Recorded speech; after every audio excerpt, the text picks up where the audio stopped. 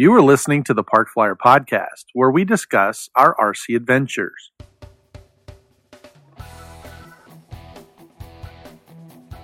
Welcome to the Park Flyer Podcast, where we discuss the ups and downs of the new RC Flyer. Join your hosts, Michael and Jay, as they take flight at the park. Now on with the show. Hey everybody, I'm Michael from Arizona. Welcome to the Park Flyer Podcast. With me always are my good friends. Jay from the hills of Texas. And AK Mike in Texas. And this week we have a special guest, David Boito. He actually wrote a novel and had contacted us and sent me a copy of it. It's called Valley Flyers. David, welcome to the show. Thank you. Pleasure to be here. So I did get a chance to read the novel. It's about a 17-year-old boy. And why don't you kind of give us a little bit, just a sneak peek of the book or give us a little promotion, and then we probably get a little question and answer session going since I have a couple questions. Yeah. It's about a young high school kid, a high school senior at his local RC flying field. And he's a member of a group of young flyers called the Valley Flyers. And the group is run by a veteran Air Force captain, pilot. And he invites somebody new onto the field, kind of a brash, also Air Force, much younger Air Force, retired Air Force. It's kind of odd because he's retired pretty young. And what happens is Jay, our main character, the high school RC flyer, starts to suspect there's something a little off about this guy. And he's sort of a guy that's prone to conspiracy theories. So, most of the other flyers on the field don't really buy into his theory about this guy. But he starts to promote the idea that this guy may be an assassin because he uses some drones that are military grade and not really available to the public, and so that sets off some red flags for him. And from there, it becomes sort of an investigation, a stakeout type of, rear. I don't know if you're familiar with the Hitchcock movie Rear Window.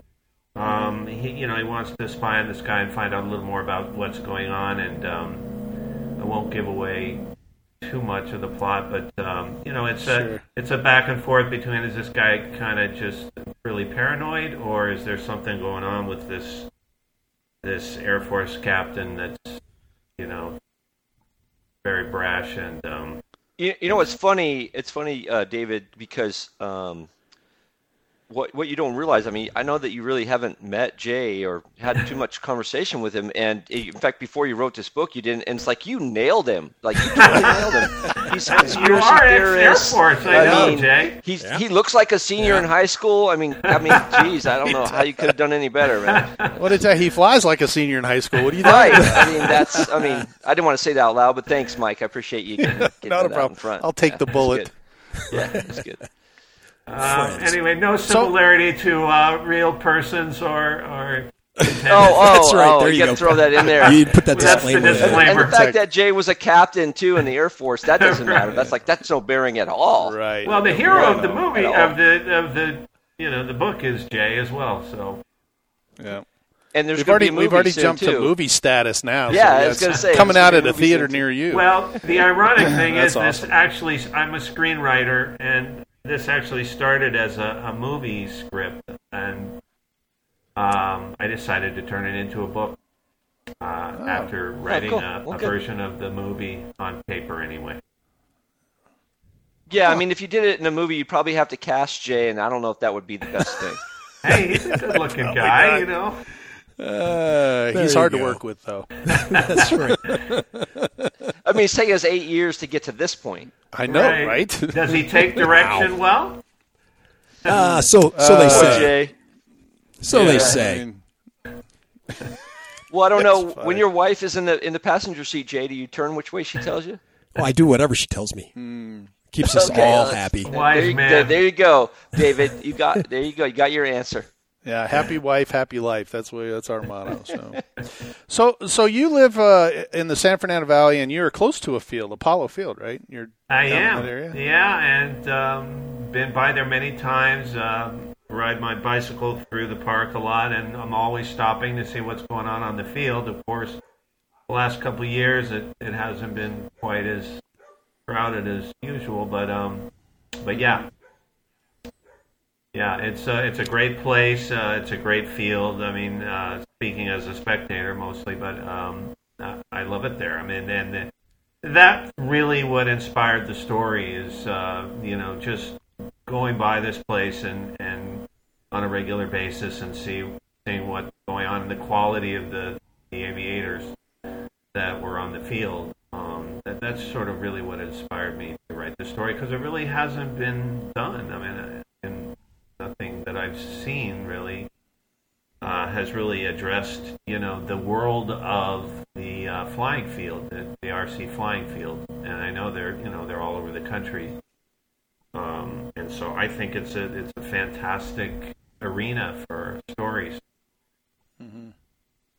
Well, Apollo Field is pretty famous. There's not too many RC guys that don't know about Apollo Field. It's got a very distinct look, and they do a lot of testing and stuff out that direction. So so I do know that, and there are some really great flyers out there. I've actually flown with some at some of the bigger events, the jet rallies and stuff. We meet up with guys that fly at Apollo Field.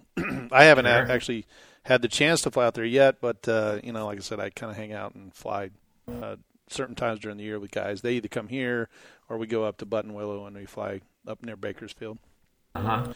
So a quick question here. When you drive by the field, how did you develop this thought process of getting these characters together?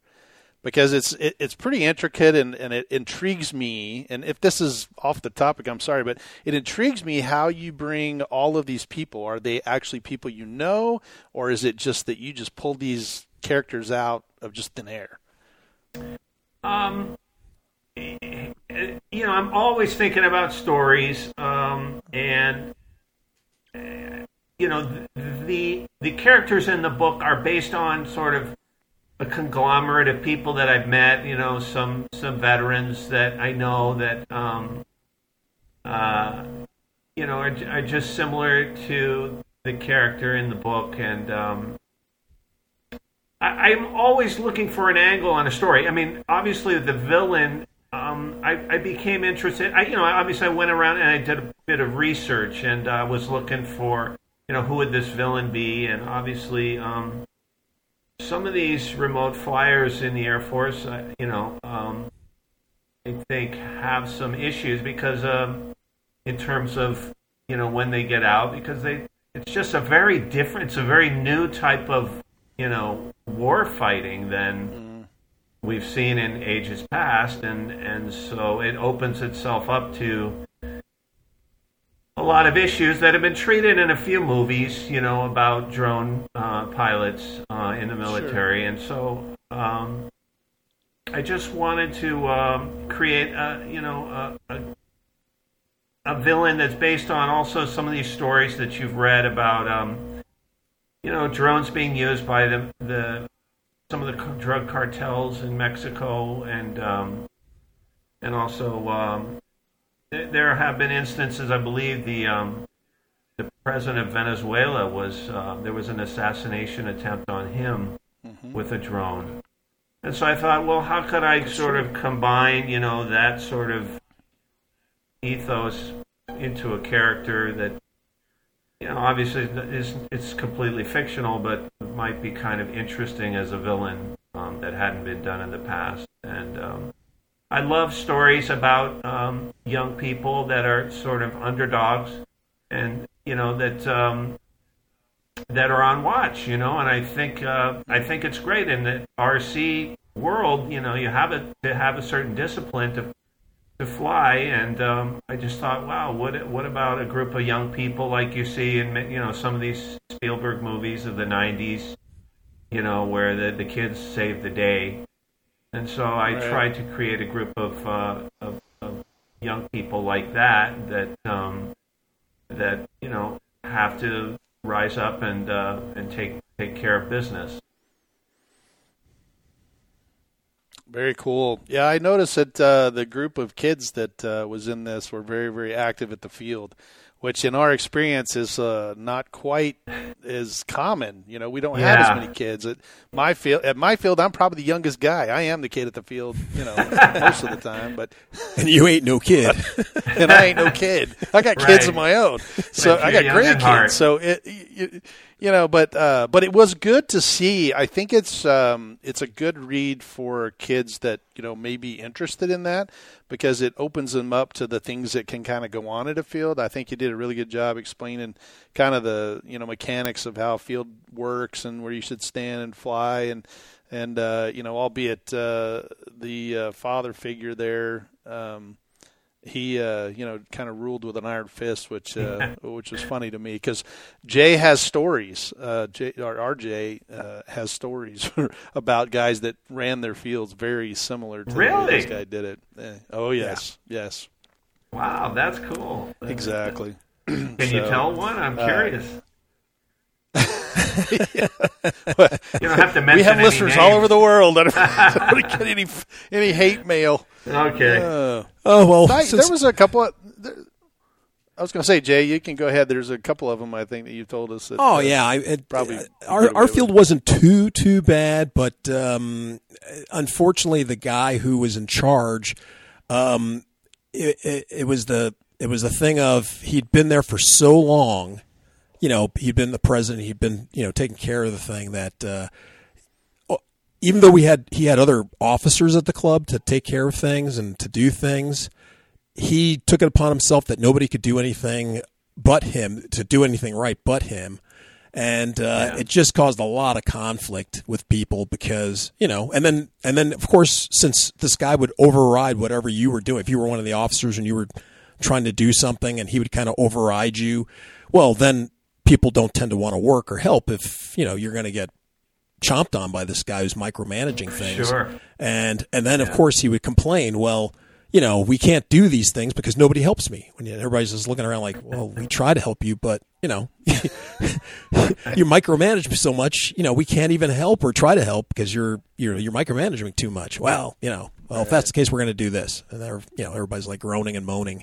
But, you know, people put up with it because, you know, he liked to do it and stuff. But, of course, his wife, the funny part about this, his wife used to complain to me all the time about, hey, you know, I'm really, you know, I don't mind doing the events or helping out with the events, but, you know, it would be nice if some of you guys would help out or do stuff at the field, or, you know, I would sure like my husband to be available on Saturdays and Sundays, but, you know, he has to run everything. And I would just be like, yeah, that's just too bad. You know, I don't know what to tell you.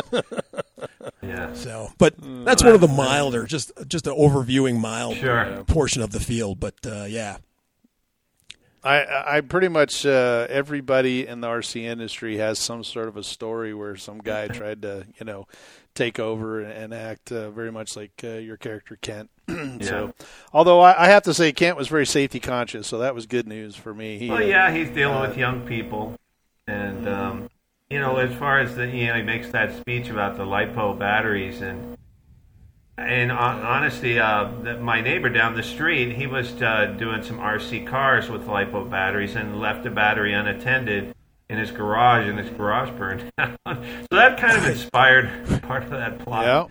Yeah, we had a whole episode about that. We did, because in my old club, I had a guy that was working on his LiPo battery in his garage, and he had nitro gas sitting on the bench, and when it went up, it cost him his life. His wife was sitting in there watching TV while the whole garage burned down with him in it. So it was pretty tragic, but we had a whole, you know, like couple episodes of safety with LiPo batteries. Yeah, you don't want to be just walking away from those and leaving them charged, unless you don't want to live in the house anymore. Then you can. It's pretty easy to do. Today's chargers are a little bit different. They don't. They have a safety feature that won't let you charge a different style or type of battery, but that's what caused it. Because when you went to go charge a NiCad battery versus a LiPo battery, it's a different charge. So guys would leave their chargers on LiPo or on NiCad, and then they would put a LiPo on there and hit the charge button, and it was like trying to walking a fire hose through that thing, and it just created so much heat it would burst into flames. Yep. So most of them have built security safety issues into those, but that's good. So they've had a really big reduction in the amount of fires I think that people have had just because of those. So. Oh wow! Okay. I would have thought my thing would caught on though, Mike. Safety third was what I usually led with. But. Safety third. Oh my god! But it never caught on, so I don't know why. I don't know. Well, safety first, safety third. It's all in line. So talk to me a little bit about your research. How'd you go about figuring it all out? Because I noticed in the book you kind of mentioned certain brands, certain types of aircraft, and so how did that all come about? A lot of that came about. I mean, I do have a couple of friends that are pretty avid flyers, guys that I work with in the film industry, and so I would hit them up with questions. One of the guys is a real good RC helicopter pilot, and Bob Violet, and I just researched that and talked to some people and tried to really immerse myself in the field. I think some of the readers, I've heard some comments from a few readers anyway that wow, there's a lot of names of airplanes in there. So anyway, hopefully it doesn't throw off the lay people too much, but I thought it was important to include that for the authenticity of the story. I have a question for you, David. You said you were a screenwriter. I did some Googling around a little bit, and I saw one that you did pretty recently. I saw it's called Sati. Yes. Is that right? Uh-huh. Yeah, and then is there other ones that that maybe other people might recognize? Probably not. Unfortunately, and one of the reasons it's nice to write books is because you get to bring stuff to the readers and do stuff like this. And movies, obviously, millions and millions of dollars are spent on making movies, so it's hard to get them to launch sometimes. I worked on a TV show called Head of the Class that you might have heard of. I have. That was a while ago. Yeah. But it was we're not doing chickens. Yeah, that's right. Not the new one. There's a new one now. They rebooted it, but I co-wrote one of the old episodes. That is. But yeah, unfortunately, as a screenwriter, it's just a lot of stuff just never sees the light of day, and so that's one of the reasons I kind of wanted to branch out into books. That's cool. Now, this is your first novel, right? It's your debut. It is, yeah. From what I understand. Mm-hmm. Yeah. So I've written a few short stories. Yeah, the reviews I saw were good. I didn't get a chance to read like Mike did, and you've got some good reviews out there for what I saw. Yeah, I really liked it. I mean, it was I took it with me on a business trip, and I read it, in the hotel room. I just kind of, started into it, and I finished it in about a day and a half. So I couldn't put it down. I probably should have been sleeping, and instead I was reading. But that's a huge but compliment. I think you did a really great job bringing all aspects of the RC world into play. You talked. About different sections of it, whether it was control line flying or pylon racing or 3D, sport aerobatics, the Nats, that kind of thing. So I think it's a really good, general consensus of what the RC world looks like, and I think you did a great job. And having said that, have you flown RC before? Has anybody ever put you on the sticks and let you fly one around? Unfortunately, I have not flown RC per se. As a kid, I did have a control line Cox plane. Okay. But that's about the extent of it. Go 49. Yeah. That's right. Yeah. I think we all started out that way. Yeah. Yeah. So, yeah, I have some friends. They haven't quite given me the green light to take their planes out. I suppose that the place to start would be with the foamy. Absolutely. Yeah. And I want to do that. I just, lately I've just been kind of busy writing. And so, I also have a regular day job. So the writing usually takes up whatever free time that I'm allowed, outside of my wife's honeydew list. There you go. But if you guys are ever in the neighborhood, I would love to come out to whatever field you're out. If you're here in Southern California, and well, we definitely, if you're around where we're around, one of us would put you in the air. There's no question. Yes, that'd definitely. I'm an AMA instructor actually, and in today's world, we have a wireless buddy box. So you basically hand the box to you. You can control whatever controls you're comfortable with. I can give you the whole control, or I can give you partial of it, and then I can take it off and then just say, okay, your airplane, and you fly it around. And if you get into trouble, I just touch the stick since it's mine again. I would love that. So it's a very, very good program, and we've got a lot of guys that show up to our field. It's kind of funny. The field that I fly is called the Sun Valley Flyers. So I was like, oh, hey, Valley Flyers. But Sun Phoenix? Valley because we're in Phoenix. Okay. Because we're in Phoenix. And we do have new guys that show up to the field all the time with nice equipment, and then they have no idea. They went to the hobby store. They bought it. They were like, hey, can you teach me to fly this? And I'm looking at it going, that's not a really good starter airplane. It's not. But, they want something. They see the electric jet or they see a turbine or whatever, and they want to, hey, I want to fly this. And sometimes it takes a little bit longer than just a day to learn how to fly it. Well, a jet, that could be a lethal weapon, Flying, it could, yeah. Only in my hands.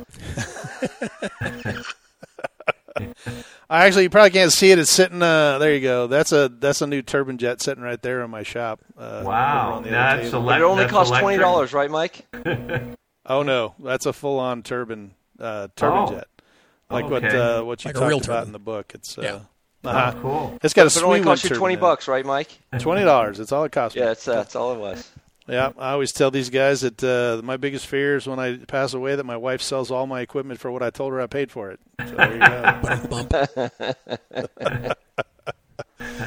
Well, do you have – okay, so here's my other question. Is there going to be a follow-up?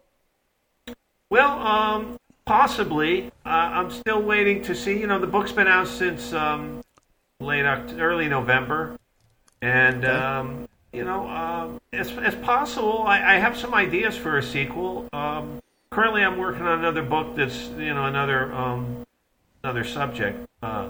It's a fictional book, but it's not in the RC area. So I'm waiting to see how much more interest I can get in this book, and then we'll go from there.